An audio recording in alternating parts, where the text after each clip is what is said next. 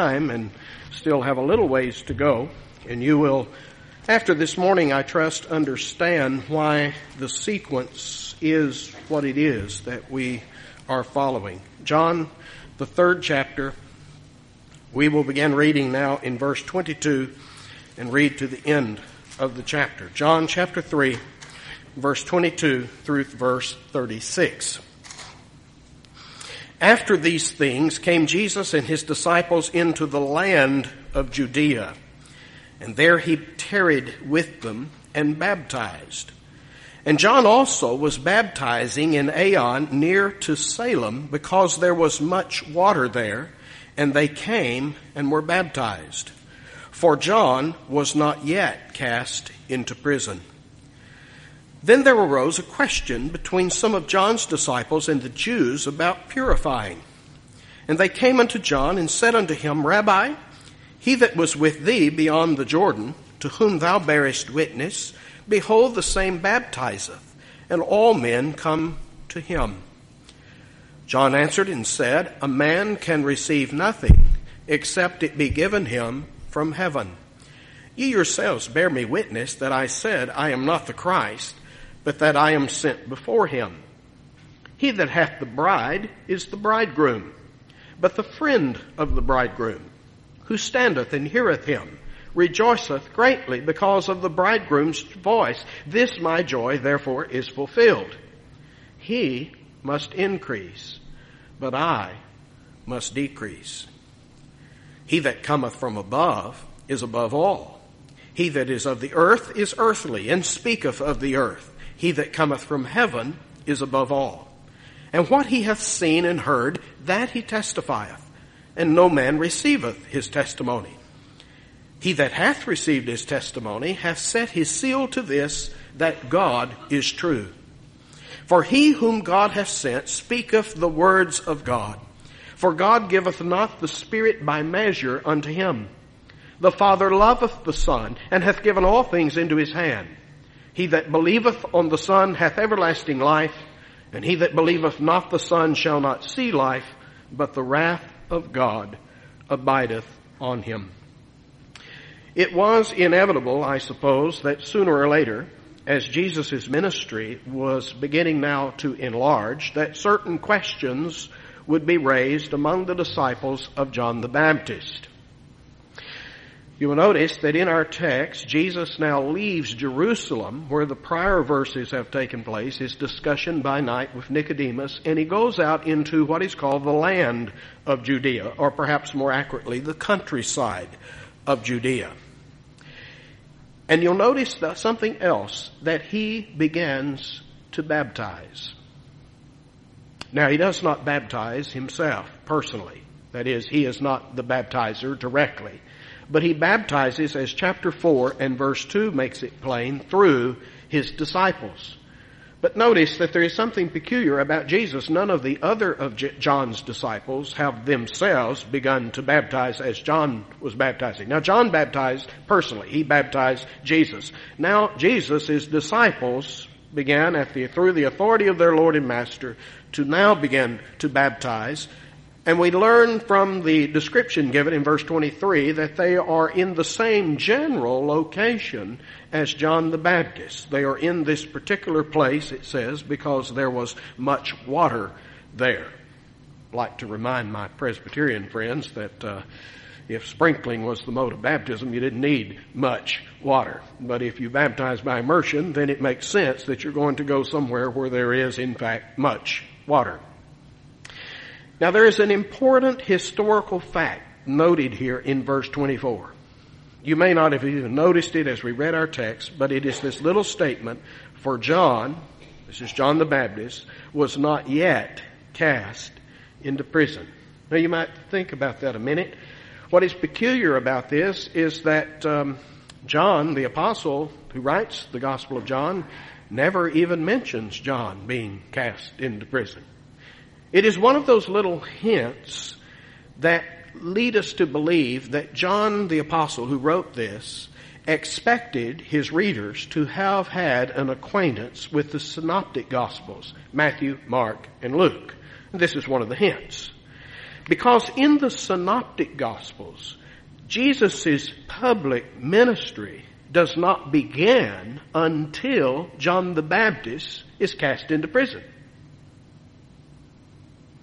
Did you ever thought of that? You ever noticed that? Look in Mark. Let's take him for an example. Both Matthew and Mark point this out, but in Mark 1, verse 14.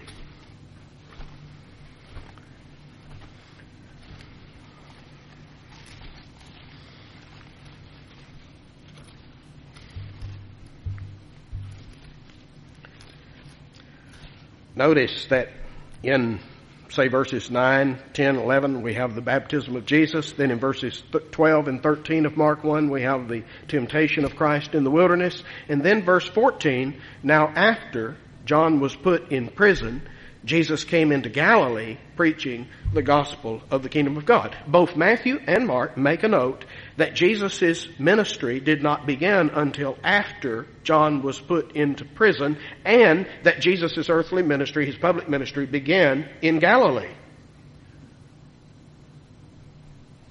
John is giving us information that the synoptics don't give us. He is wanting us to realize that what he is describing is a Judean ministry of Christ. Not up north in Galilee, but a ministry that took place down in Judea around Jerusalem, and that took place prior to his Galilean ministry. You see why John would insert that? Because if you didn't know that, you would be reading John's gospel and say, wait a minute, this doesn't make sense. The Synoptic Gospels tells us that Jesus' ministry was in Galilee, and it started after the imprisonment of John. And here John is describing to us a ministry that takes place in Judea, around the area of Jerusalem. How does this all fit together? This little verse explains it. And it is one of those clues that John expected you to have some knowledge of Matthew, Mark, and Luke before you read his gospel. That you would need to know that what he is describing in this early trip to Jerusalem, the very first Passover that Jesus visited the temple there, took place actually before the beginning of his Galilean ministry up north. In fact, as we'll see in chapter 4 of John, Jesus' encounter with the woman of the well at the well in Samaria takes place as Jesus is leaving Judea and traveling back north to Galilee to commence what we have in the Synoptic Gospels, Matthew, Mark, and Luke. All right? So, in other words, at this very early stage of things, when Jesus and John are both in the picture. Now, John the Baptist, as the note mentions, is about to be providentially, by God, taken out of the picture. John's going to be arrested. John's going to be thrown in prison. He's eventually going to be martyred there. John is going to be removed from the scene. But what John the Apostle is describing to us here in his gospel is an early stage of the game, so to speak, when Jesus and John are both operative. And they're not only both operating, but they're operating basically in the same area of the land over here by the Jordan River down in Judea. And so they're almost side by side, probably separated only by a few miles. And John is baptizing over here, and Jesus and his disciples, and through his disciples, might be better put, is baptizing up the road a little piece. And we learn from John's disciples that, as we might expect, inevitably, there's going to be a little bit of envy, a little bit of jealousy, not for themselves, but for their master, a little envy towards Christ for the fact that so many are now flocking to him rather than to their leader, John the Baptist. These things, of course, inevitably come about. You will notice their assertions down here in verse 26. They say to John the Baptist, I realize for you who may not be familiar with the New Testament, this is sort of confusing. We are in the Gospel of John, and we're talking about a John who is not the John that wrote the Gospel of John. He's John the Baptist. There is two Johns here, so try to keep them straight. I'll try to help you in that regard. These are the disciples of John the Baptist who come to John in verse 26, and they say, wait a minute. He came to you. He was with you. You baptized him. You bore witness of him. You see, everything they're saying is leading up to the fact that, John, you are greater than he is. I mean, after all, he came to you. You didn't go to him. He was baptized by you. You weren't baptized by him. You bore witness of him, not vice versa. You may think back to the days of Elijah, the prophet, and Elisha, who succeeded him. Of course, the one who comes first is considered to be the greater of the two. And so the disciples of John the Baptist are basically saying, well, look, here's this Johnny-come-lately. He's just sort of appeared on the scene, and he's sort of taken over the show here. In fact, notice the hyperbole of how they speak here in the last part of verse 26. They say, and all men come to him. Everybody's going to him. Well, of course, everybody wasn't going to him, but it seemed so to John's disciples. In other words, John, you're the important one. You're the first one on the scene, and you're the one who has sort of authenticated his ministry. And now it seems to us as if you're sort of getting the short end of the stick. Why, people are now flocking to Jesus to be baptized rather than coming to you. Well, if you've never before appreciated the character of John the Baptist, and I mean by character, his inner workings, his inner thoughts, what made him tick. I hope by the time we are through this morning that you will have a new appreciation for John the Baptist. Jesus had a great appreciation for him. He said none born of woman was greater than John the Baptist. Now in the context, it's clear that he meant they were not a greater prophet than John the Baptist. But there is this sense, isn't it, when Jesus taught his disciples about what constituted true greatness. You remember what he said? It's the humble man in his kingdom who is the great man. I believe you will see this as we go on in studying the relationship between John the Baptist and Jesus, the Messiah. We might begin by asking the question, what do you suppose made John so great? Well, we could chalk it up to just an accident of history. John just happened to be the prophet that was on the scene when the Messiah came on the scene. And that is true. I believe that's what Jesus meant. In the Gospel of Luke, when he says there's not one greater than John the Baptist, in the context, he has been talking about great prophets. Of all the prophets, there's not one greater than John the Baptist. He is the greatest of the prophets in that no other prophet pointed men so clearly as John did to the Messiah. And that was the role of all the prophets, to point them ahead to the coming of the promised one. And none did it so precisely and clearly because of his place in history as did John the Baptist. But I don't believe that's all that Jesus meant. What made John so great? Well, he knew his calling. We might put it in these words, although these words are not particularly politically correct in our day. We might phrase it like this: John knew his place. You see, we don't like those words because we live in a culture that we've been taught that all men are created equal and so forth. Well, that's really a bunch of hooey, you understand. All men aren't created equal. Under the eyes of the law, they are to be deemed equal. That's really what our founding fathers had in mind. But we recognize that some folks are a little more equal than others. That some folks are born with a silver spoon in their mouth instead of a wooden spoon in their mouth. Some folks got a name like Vanderbilt, instead of Webb. It makes a little bit of difference. Some folks are born good looking. Others are born like y'all. Some are born talented and others are not. I mean, that's really a bunch of junk.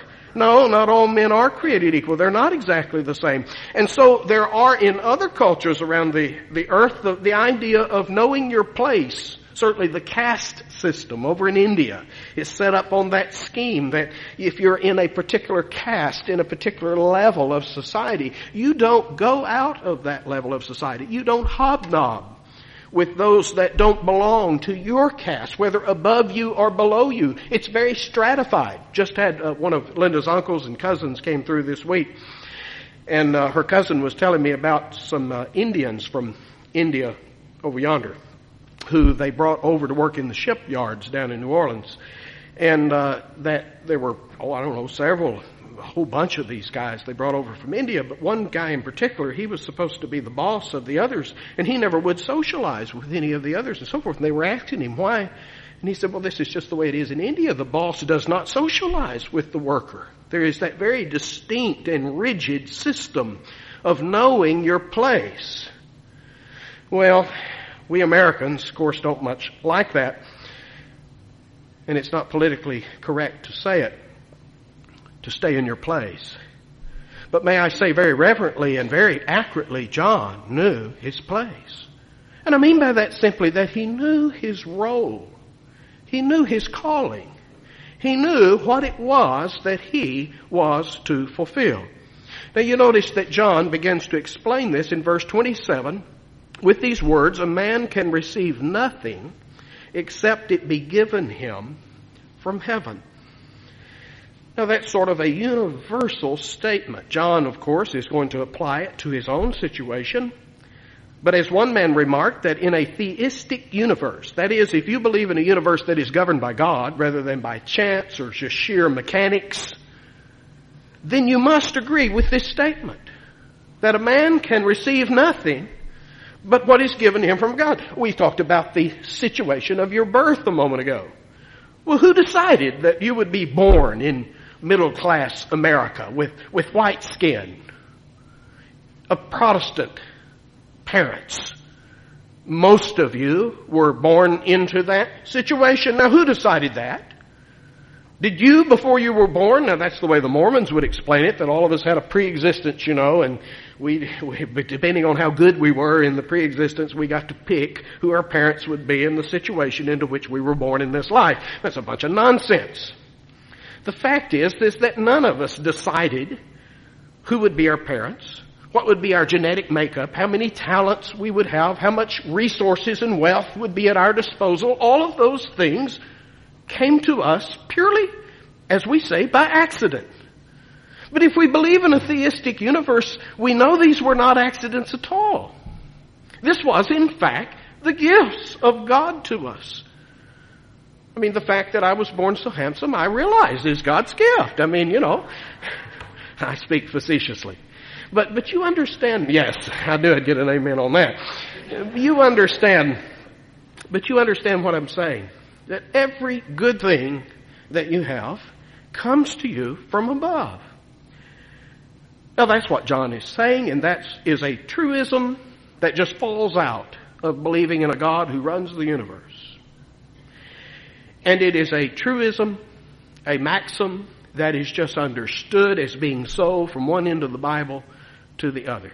In fact, a little later in John 19, if you'll turn there just a moment, Jesus standing before Pilate, John 19 verse 10, Pilate tries to pull the old pot-bellied southern sheriff approach.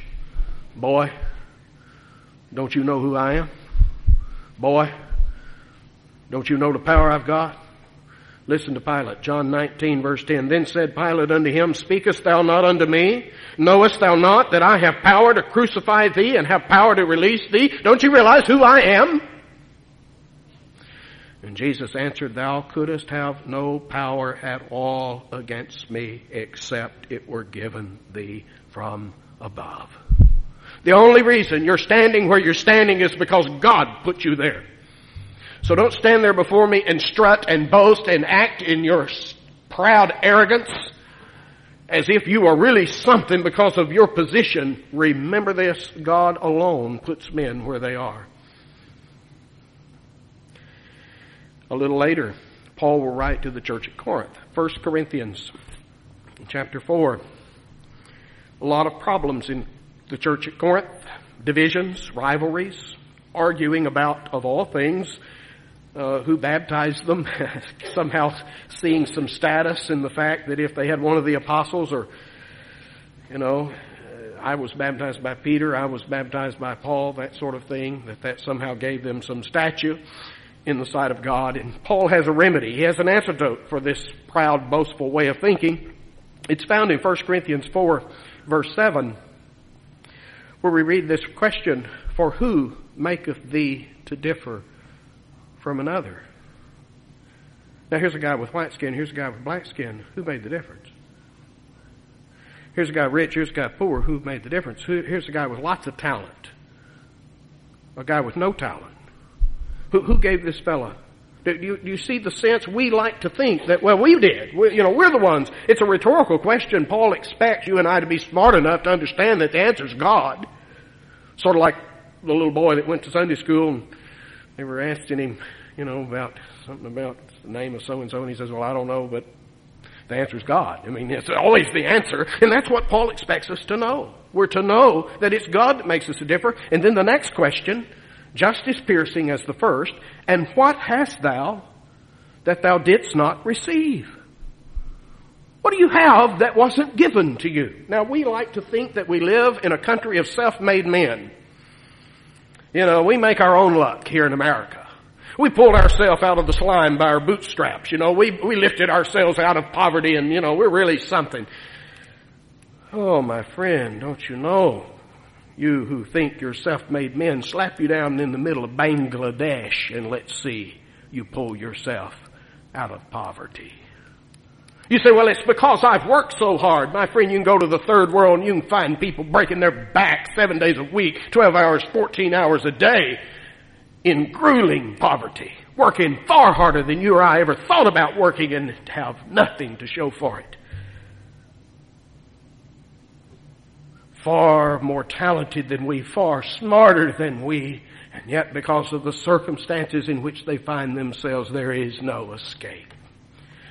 You cannot, as Jesus told his disciples, you better work and you better walk while it's light, because when the sun goes down, you can't make your own light. We like to think that we can make our own luck. And we really don't even give thought to the fact that the very energy that we put into our jobs, the very brain that we use to perform certain tasks, is all given to us from above. The smarts was given if you got some. The talent was given to you. The situation, the circumstances to be even have the opportunity to succeed and prosper is given to you. There's scads of people scattered across this planet, smarter than you, more diligent than you, who because of the circumstances in which they're placed will never succeed and never prosper. That's what Paul is pointing out. Why are you bragging about who you are and what you can do? Don't you understand? What do you have that you didn't receive? And then, of course, the corollary question, if everything you have, if you received it as a gift from above, then why are you glorying? Why are you boasting about who you are and what you can do? Why do you suppose that would make you better than another if it's God who has given you everything you have and everything you are? You see, this is sort of a maxim that is true, and it runs from one end of the Bible to the other. We go back here to John chapter 3. And that's what John is pointing out to his disciples, that whatever I am, every asset that I possess, every quality that I possess, every talent, every ability, every advantage that I may have was in fact a gift to me from above. It is nothing less than a gracious, unmerited gift from the hand of my God. And so you understand by this that John is saying, I know my place. I'm not, verse 28, you bear witness, I'm not the Christ, but I am sent before him. That was John's testimony when they came and asked him, now who are you? Are you this? Are you that? Are you that? And he says, no, I'm just the voice in the wilderness preparing the way of the Lord. I'm the way preparer. John knew who he was. He was not on earth, in other words, to see how big he could get. Whether he could have a mega church. How many folks can he baptize? How many TV stations can he be on? How far can he extend his influence? They say there are 3 things that are the downfall of preachers, 3 A's: adultery, sexual misconduct, avarice, greed, money, and the third one, would it surprise you? Ambition. Ambition. The desire to be somebody. Oh, you don't know how preachers have to deal with that Oh, to be something, to be known, to be looked at as a success. Because you see, most of the time people look at us and see a bunch of useless, abject, worthless failures. And so there is in the heart of almost every preacher this desire to be somebody, to make a name, to be big. And that's exactly what the disciples of John the Baptist are saying. He's getting bigger than you are. It ought to be you, John, that has all of these people flocking to him, not Jesus. But John saw that he had a very definite calling, a distinct role to play. He was not the Christ. He was the messenger. And the amazing thing is that he goes on to tell us that he is absolutely content to fulfill that role. Now that's the amazing part. A lot of us have figured out that God really does not have a great big thing for us. You know, most of us by now, we've come to that conclusion. No, we're not going to be the next Elijah, you know, performing all the miracles. And in modern terms, you know, we're probably not going to be the next Billy Graham. We won't be preaching in the stadiums and filling up, you know, hundreds of thousands of people coming to hear us. Most of us has figured out in the ministry that probably we're going to live and die in a little nook or corner over here where no one has hardly ever heard of us.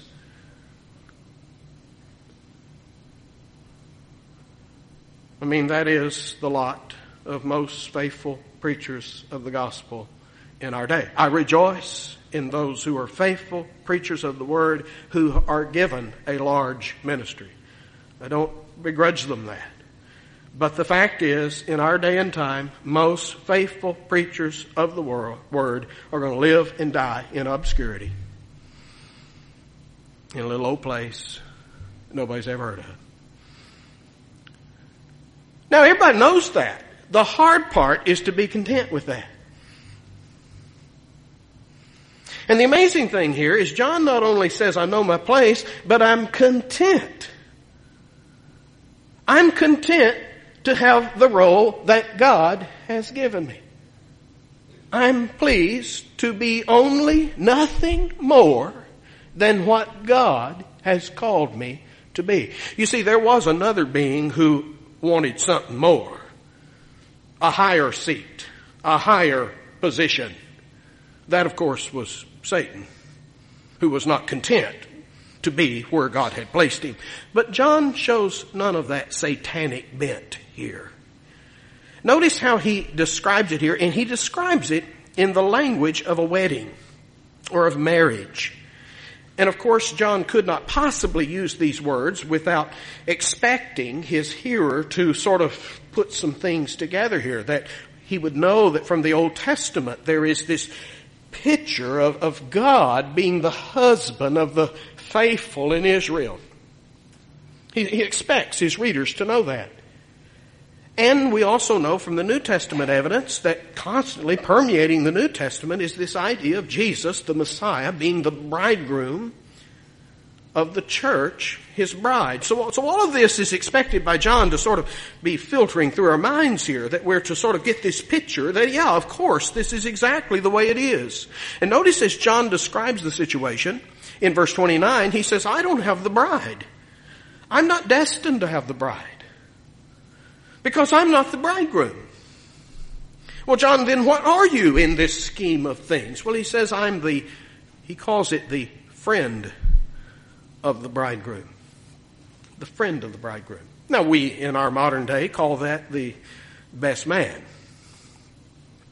But in Judea, among the wedding ceremony that took place there, you had a man who was called the friend of the bridegroom, whose job basically was to see to it that the wedding went smoothly. Oftentimes, it was the responsibility of the friend of the bridegroom to go to the bride's home, to conduct her and her family to the home of the bridegroom, where the wedding would in fact take place. In other words, I think you see the symbolism here, that John the Baptist is basically saying, my role is not to marry the bride. My job is to see the bride and bridegroom married.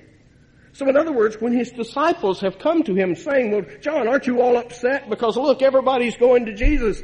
John is saying, no, I'm not upset at all. That's exactly what my ministry is all about. That's what I intend, for men to be pointed to Christ. There is evidence of an old Babylonian, Sumerian custom. And when I say Babylonian, Sumerian, what I mean, Middle Eastern custom. Dates way, way back. The question is not the antiquity of the custom. The question is really, did it extend up until the time of John the Baptist and Jesus? But the custom from ancient Babylon, from the ancient Near East, was this: that the friend of the bridegroom, under no circumstances, would ever be allowed to marry the bride. That no matter what happened to the bridegroom, the man who fulfilled the role as friend of the bridegroom was never to be allowed to marry the bride. Didn't matter if the bridegroom died, didn't matter what happened. If he fulfilled the role of the friend of the bridegroom, he was disqualifying from marrying the bride. Now, there are hints of this that extend into the biblical days. For instance, do you remember the story of Samson? Remember, Samson had got engaged to this Philistine gal. And they were having the big shindig, the blowout before the days of the wedding. And you remember Samson on the way down there had seen this lion. The bees had made the honeycomb in the carcass of the lion. And so when he got down there to sort of jive with the other guys, he says, I bet you can't figure out this riddle. Out of the strong or came forth food, and out of the eater came forth sweetness. That was his riddle. And of course, these guys couldn't figure it out. They'd made a wager. And so they finally got this little Philistine gal to whom Samson was engaged to. Samson never was real smart with the women folk. He wasn't real fast on his feet when it came to dealing with women. And she got him to tell her, went through this whining thing, if you really love me, you'd tell me the answer to your riddle. And so he told her the answer, and she, of course, divulged it to the rest of the guys, and they figured out his riddle. And he has that very wonderful line, if you had not plowed with my heifer, you would not have found out my riddle. He at least put two and two together that you found it out from her. So indeed, he paid off, but a very interesting thing. Samson then, in his anger, left. And do you remember what happened to his Philistine bridegroom? His Philistine bride? She was given to another, to his companion. The scripture says, to his companion that he used as his friend. They gave his bride to the friend of the bridegroom.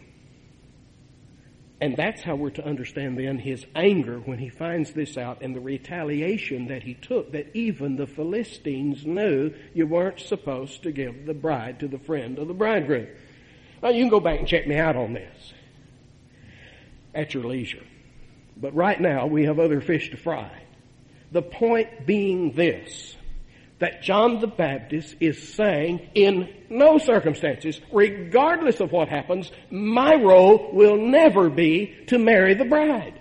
The bride is not to be for me, cannot be for me. I am utterly disqualified for to fulfill my role as the friend of the bridegroom. I cannot be the one who marries the bride. My joy is fulfilled in the fact that the bride is joined to the bridegroom. And so you see, he knew his place, and he knew the role that he was to fulfill. And then he also knew his limitations. That, of course, is Clint Eastwood's line out of one of the Dirty Harry movies. A man has to know his limitations. Well, indeed he does. And John knew, as we see from verse 31 to the end of the chapter, he knew his limitations. Now, it is not clear, starting in verse 31, whether it is John the Baptist speaking or whether it is John the Apostle speaking. John the Baptist clearly is speaking to verse 30.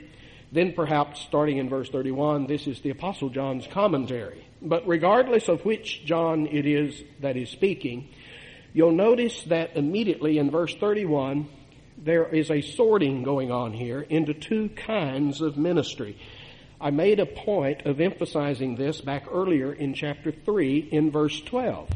In chapter 3, verse 12, Jesus, in his discussion with Nicodemus, says, "If I have told you earthly things and you believe not, how then shall you believe if I tell you heavenly things?" And back then, I tried to draw the distinction that the contrast is between two kinds of revelation, actually. Two kinds of ministry. That revelation of God that took place on earth. Because the new birth is clearly by Jesus sorted into the earthly things. I mean, we would think that's a heavenly thing. But Jesus says, no, that's the earthly thing. And it's an earthly thing in that it was already foretold and prophesied by prophets on earth. We went back and looked at some of those prophecies out of Ezekiel that spoke of this new birth. Didn't use the term birth, but it's clearly the same thing.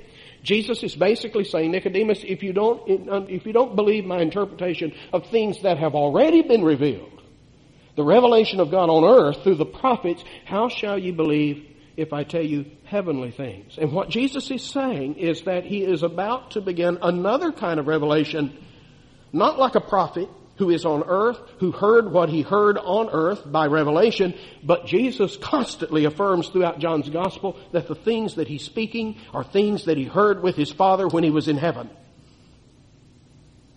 Now that may not mean much to you, but what Jesus is saying is, I've come to give you revelation, and revelation of a higher sort, a higher kind.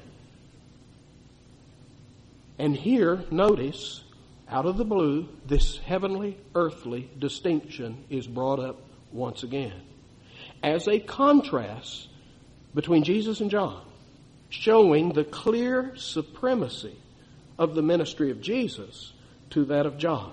If nothing else, says John, it consists in the fact of where these two men came from. John was of the earth. He was born on earth. His existence, as it were, sprang from an earthly sphere of things. But where did Jesus come from? You know, constantly he would tell them, by the way, in John's gospel, he would say, now you're of the earth, but I'm not. His origins, his existence did not spring from an earthly sphere. He came from heaven. He's the Lord from heaven sent into this earth. Do you see the distinction? John was earthly. That doesn't mean, I'll talk about the contrast of what it doesn't mean here in a minute. But it simply means that his ministry was like that of the prophets that had preceded him. Men who were good men, prophesied good things, but their ministry was an earthly ministry. Jesus, on the other hand, comes with a higher form of revelation. He's from heaven. Notice, John speaks of the earth. He that cometh from heaven is above all. Secondly, notice in verse 32, and what he hath seen and heard, that he testifies, and no man receives his testimony. The testimony of Jesus was not second-hand like the prophets. They had been given their revelation, their testimony. It had been handed to them. In the case of Jesus, it was eyewitness revelation, eyewitness testimony. In fact, what other kind of testimony really is there than first-hand eyewitness testimony? These are things which Jesus knew because he was there. I wish I could get this across to you. I wished it would get a hold of you and grab you like it's meant to here. Because you see, what we're not saying, it's not that the contrast here between Jesus and John is between what's right and wrong. It's not that what Jesus came to reveal was true and what John came to reveal was false. That's not it. And it's not that, well, Jesus brought us the revelation from God and John just made his up. No. That's not it. They're both true. They're both from God. The contrast is between that which is clear, precise, and distinct, and that which is prophetic and cloudy and obscure. I mean, you do know those verses in the New Testament that speak of the Old Testament prophets trying to figure out what they just prophesied. What did I say? What did that mean? What manner of time and place? What am I prophesying? They didn't even understand their own prophecy. And so they spent time studying their prophecies, trying to figure out what is the time that's being referred to? Who's the person being referred to? Their prophecy so often was cloudy and distinct and shadowy, whereas Jesus comes and His revelation is clear, distinct, and precise. The contrast is between that which is complete and that which is partial. We talked in the Sunday school class this morning how Jesus is talking about fulfilling the law and the prophets, bringing it, as it were, to completion. That's the point, that the law was imperfect, partial in it, what it revealed. Jesus is coming to give you the final, distinct word. And notice, again, it is final revelation as opposed to preliminary revelation. It's exactly that contrast that is exhibited in Hebrews 1:1. God, who spake in times past by the prophets, hath in these last days spoken by His Son. God speaks in both cases. But which has the higher supremacy? Which is more clear? Which has the higher authority? It is clearly what God has spoken by His Son. It's exactly the contrast in the parable of the householder. You know, the guy let out his vineyard, let it out to some farmers. And then what did he do? He sent them his servants to go collect his rent, and they mocked him and beat him and killed him and so forth. And then he says, but I'll send them my son. And they saw him coming and said, here comes the heir, let's kill him, the vineyard will be ours. It's one thing for God to send servants. It's another thing for Him to send. You see, God's servants, they're a dime a dozen. God could raise up a prophet every day of the week, twice on Sunday. But He only has one Son. The only begotten, the one and only Son He sent. The Son, as John has described in chapter 1, the Son in the very bosom of the Father. He, as it were, lays His head on His Father's bosom. He is intimately, more so than anyone who ever walked the earth before, He is intimately acquainted with with the heart of God. You want to know what God's like? Look at Jesus. You want to know how God thinks? Listen, Jesus. Now you say, well, but the prophets, they spoke the word of God too. I know that, and what they spoke was true. But oh, my friend, the highest revelation of God that you will find. Jesus, when Philip says, show us the Father, didn't say, look at Moses and you'll see Him. Look at Elijah and you'll see Him. He said, Philip, he that has seen me has seen the Father. Would you know the heart of God? Oh, my friend, it's so important that we understand this. How God thinks. What He loves. What He's like. Do we need to run from Him? Cover ourselves? Call to the rocks and hills to hide us? Well, how do I relate to my God? How do I think? And in the parable of grace, there in Luke 15, the lost sheep, the lost coin, and especially that parable about that lost boy. Jesus is revealing to you and I the very heart of God. It's how He thinks. You've got Him all wrong, He's saying to the Pharisees. You've got it all backwards. This is how God thinks. This is how God is. And how does He know? Because He's the one and only Son who lies, as it were, in the very bosom of the Father, intimately acquainted with His Father. And John gives us 4 distinct ways in which He's superior. He says He speaks the very words of God, verse 34. The very words of God come out of His mouth. Number 2, His works, the Spirit that He has upon Him, this anointing Spirit. It surpasses all others. The old Jews said that the prophets received the Spirit all right, but they received it in proportion to the need to fulfill their ministry. And I think there's some validity to that. And clearly when Jesus comes on the scene, He is anointed by the Spirit, except it is without measure. There is no limitation. And so His works, we've talked about this before, but they excel all who came before Him. I mean, we have the story in the Old Testament about a prophet that hid some prophets in a cave. And I think there's about 70 of them. They brought about 10 loaves of barley and fed the 70 and thought that was a big thing. And then Jesus, they gave Him 5 loaves and He feeds 5,000. You see what I'm saying? There's just this all-surpassing ministry of Christ. This anointing that is upon him is absolutely without measure. And then his relationship with the Father. He's the one, verse 35, the Father loves the Son. You may question whether God loves the world. You may question whether God loves you. But I tell you this, He loves His Son. There is this infinite love that God has for His beloved Son. And then His position is above all. Verse 35, He's given all things into His hand. He's running the show. My friend, God, as it were, in the exaltation of Christ to the throne of glory, God has turned the spotlight of glory on His Son. That's what John 5 is telling us. You want to do business with God? You better go see the Son. Because you see, God doesn't do business anymore except with the Son. Now that may make our Jewish friends very unhappy, but I'm sorry, that's the language of the New Testament. You want to do business with God, you want to come to God, you've got to come to Christ. You going to believe on God? You're going to have to believe on Him. That's what He said. You believe in God? Believe also in me.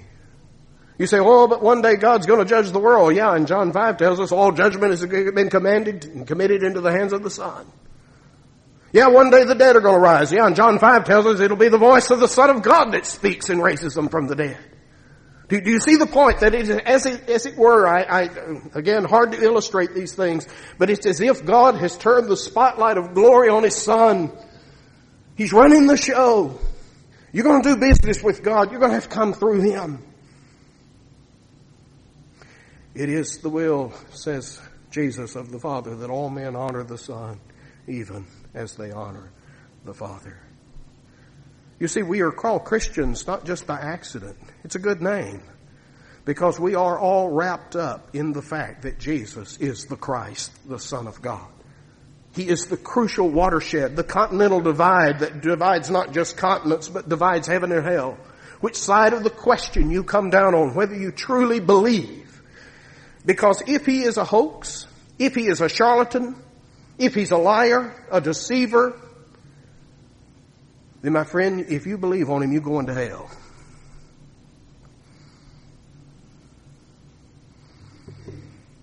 Can I be more blunt than that? Even if He is the Son of God, but He cannot do what He says, if He cannot cleanse you and I from our sin, we're going to hell. If He cannot save us, then we who call ourselves Christians, and I mean really, truly in the Christian sense, I'm not just saying, well, we live in Christian America and we show up on church on Sunday morning every now and then. I'm talking about those who have banked our soul upon the veracity of Jesus Christ. If He cannot do it, if He's not who He says He was, we're going to hell. Because we have no plan B, we have no golden parachute, we have no other option if He fails. True faith hangs its soul on the veracity and the ability of Jesus Christ. John puts it another way. He says, he that receives His testimony has set his seal to this. Like the guy in the bureaucrat sitting back there takes the book, opens it up and stamps, puts his stamp of approval. He has put his seal to this, that God is true. And then he in 1 John 5 gives us the contrary axiom. If you don't believe what God has testified about His Son, you are calling God a liar. You can't have it both ways. He's one or the other. He's either true or He's not. He's either the Son of God or He's the biggest charlatan that's ever hit this planet. But on the other hand, and this is the closing verse, if He is who He says He is, if He can give life like He says He can, and if you don't believe on Him, you shall not see life. That's what He told Nicodemus. Unless man's born again, he'll not see the kingdom of heaven. You'll never see life. Life, John told us in chapter 1, in Him was life. Do you hear that? In Him was life. in 1 John 5, he'll tell us, he that hath the Son hath life. He that hath not the Son of God hath not life. Can it be any plainer? Can it be any simpler? Life is in him. You got him, you got life. You don't have him. You say, well, I guess I'm in trouble one of these days. No, you're already in trouble. The wrath of God, he says here, abides. A better translation would be remains on him. Do you see then that when John tells us that God loves the world, we're not to understand that the love of God is this great big blanket that just sort of covers everything, or like the raindrops, everybody standing out there gets some, it's just sprinkling on everybody. It's dispersed. The love of God, as we are explaining it here, is channeled through a person. You say, how does I know that God loves the world? Look at that cross. That's what the apostles will tell you. Not look to something in here. Do you feel your heart burning, and aching when you think about God? The proof that God loves the world is that he sent his Son. Would you be in the love of God, then you must get in his Son. You see, it's this idea that there is this flow of love between the Father and the Son and the Son and the Father. There's where the love of God is being directed. And there is for you and I the offer, the free offer, to come and lay hold of Christ, to be wed to him, to be joined to him. My parents love my wife as much or more than they love me. If they had to choose at this point, I'd be scared to ask. But why do they love me or love her? Because she's wed to me. Becoming wed to me, she now stands in that flow of love between parent and child, becoming one with me. In the same sense, my friend, becoming one with Christ, receiving the Son, puts you in that flow of love between the Father and the Son. You're loved as the very Son of God. Can you imagine such a thing? You're loved as a child because you're joined to a child, to the very Son of God. Where are you? Where are you? There's still a question. Oh, there's a great mystery here in these words. John has said it distinctly before us. He says, if we're really smart, if we're really reading John correctly, we would come to this point saying, well, that's all fine and dandy, but as I read it, there'll be no one who believes on Jesus. There'll be no one in heaven. There'll be no one who avails themselves of this offer of everlasting life. That's what you ought to be thinking if you're reading John correctly at this point. Because he keeps describing man's situation like this. That he, Jesus, came to his own, but his own fell all over themselves receiving him, received him not. Or he'll describe it like this: light has come into darkness, and so men just ran to the light? No, men love darkness rather than light. Or he may say it like this: he has testified. He's brought you testimony from heaven of what he has seen and what he's heard. And everybody believes this testimony? No. No man receives his testimony. You see, if we're understanding John's gospel correctly, what thought should be going through our mind is not so much how could anybody perish, but how could anybody be saved? Given who he is, God from heaven, bringing truth, bringing light, and given who I am, of this earth, sinful, loving darkness, loving lies, how will there be any who believe. John still hadn't told you yet. But he lets you know there are exceptions. He came into his own, and his own received him not. But to as many as received him, to them gave he the power to become the sons of God. John loves to do that. He loves to state this universal negative principle and then say, but look at the exceptions. And so he does it here. He bears witness of what he has seen in heaven, and no man receives his testimony. But he that hath received it, is said, is sealed to this, that God is true. Yes, there are exceptions. There are wonderful, miraculous exceptions. And that's what we're to understand, that it's a miracle. If you and I, who love darkness, love lies, Christ haters, Christ rejectors, every one of us, that if we sit here as believers this morning, it's nothing less than a miraculous work of God Almighty. That's what we're to understand. And nobody teaches that as plainly as John does in his Gospel of John. We'll see it as we go further. But oh, my friend, that's who will believe. But what he says before us is who must believe? He that would have life. He must. Let us pray.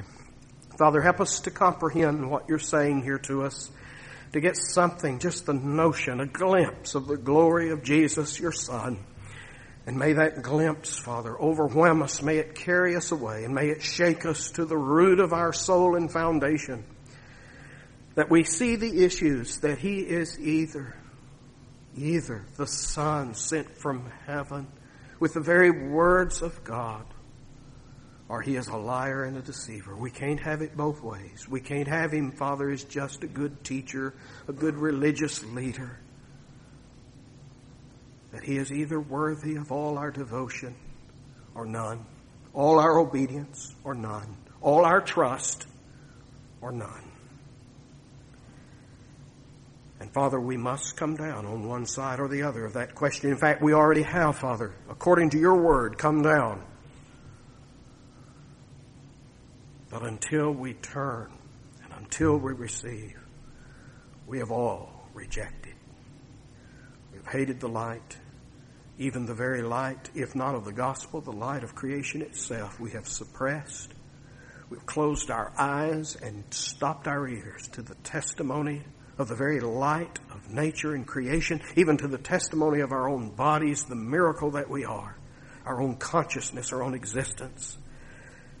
And we explain it by this or that, anything, but that we are accountable and responsible to a God who is in the heavens. Father, just bring this powerfully to bear upon the conscience of anyone here who knows not Christ today. May you give them no rest, no peace, until they set their seal to the fact that God is true and that Jesus is indeed the Son of God. That they would devote their soul to him. Work in our midst. May the Spirit come and magnify Christ, for we ask it in his name. Amen.